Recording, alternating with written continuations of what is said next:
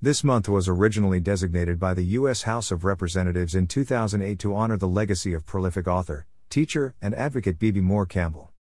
Black, Indigenous, and People of Color, BIPOC, Mental Health Awareness Month serves as an opportunity for us all to raise awareness of the unique mental health needs of people of color. What happens at the intersection of mental health and one's experience as a member of the BIPOC community? While the experience of being BIPOC in America varies tremendously, there are shared cultural factors that play a role in helping define mental health and supporting well-being, resiliency and healing. Part of this shared cultural experience, family connections, values, expression through spirituality or music, reliance on community and religious networks, are enriching and can be great sources of strength and support. However, another part of this shared experience is facing racism, discrimination and inequity that can significantly affect a person's mental health. Being treated or perceived as less than because of the color of your skin can be stressful and even traumatizing. Additionally, members of the BIPOC community face structural challenges accessing the care and treatment they need.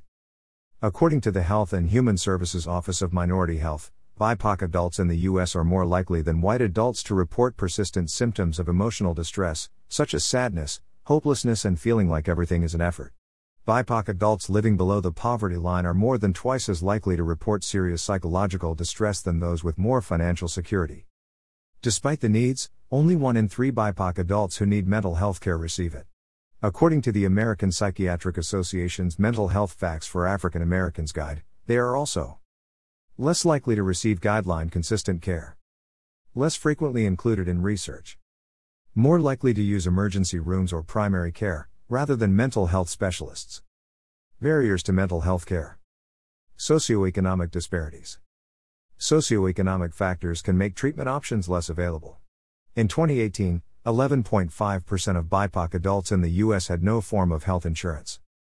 The BIPOC community, like other communities of color, are more likely to experience socioeconomic disparities such as exclusion from health, educational, social, and economic resources. These disparities may contribute to worse mental health outcomes. Stigma. Negative attitudes and beliefs towards people who live with mental health conditions is pervasive within the U.S. and can be particularly strong within the BIPOC community. One study showed that 63% of BIPOC people believe that a mental health condition is a sign of personal weakness. As a result, people may experience shame about having a mental illness and worry that they may be discriminated against due to their condition. For many in the BIPOC community, it can be incredibly challenging to discuss the topic of mental health due to this concern about how they may be perceived by others. This fear could prevent people from seeking mental health care when they really need it. Additionally, many people choose to seek support from their faith community rather than seeking a medical diagnosis. In many BIPOC communities in the U.S., the church, mosque, or other faith institution can play a central role as a meeting place and source of strength. Faith and spirituality can help in the recovery process and be an important part of a treatment plan. For example, spiritual leaders and faith communities can provide support and reduce isolation. However, they should not be the only option for people whose daily functioning is impaired by mental health symptoms. Provider bias and inequality of care.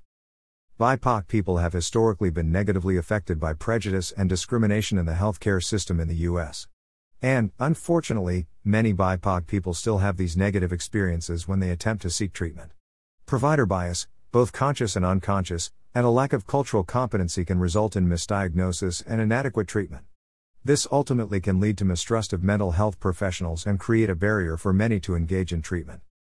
BIPOC people may also be more likely to identify and describe physical symptoms related to mental health problems.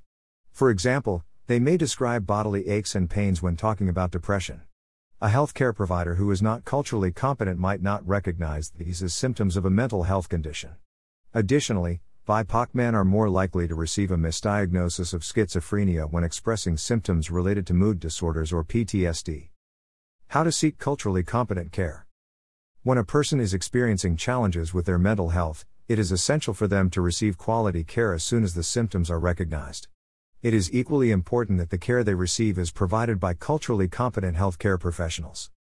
While we recommend seeking help from a mental health professional, a primary care professional is also a great place to start. A primary care professional might be able to provide an initial mental health assessment and referral to a mental health professional if needed. Community and faith organizations may also have a list of available mental health providers in your area. When meeting with a provider, It can be helpful to ask questions to get a sense of their level of cultural awareness. Providers expect and welcome questions from their patients or clients, since this helps them better understand what is important in their treatment. Here are some sample questions. Have you treated other BIPOC people or received training in cultural competence for BIPOC mental health? If not, how do you plan to provide me with culturally sensitive, patient-centered care? How do you see our cultural backgrounds influencing our communication and my treatment? Do you use a different approach in your treatment when working with patients from different cultural backgrounds? What is your current understanding of differences in health outcomes for BIPOC patients? Whether you seek help from a primary care professional or a mental health professional, you should finish your sessions with a healthcare professional feeling heard and respected. You may want to ask yourself, did my provider communicate effectively with me? Is my provider willing to integrate my beliefs, practices, identity and cultural background into my treatment plan? Did I feel like I was treated with respect and dignity? Do I feel like my provider understands and relates well with me? The relationship and communication between a person and their mental health provider is a key aspect of treatment. It's very important for a person to feel that their identity is understood by their provider in order to receive the best possible support and care. More information.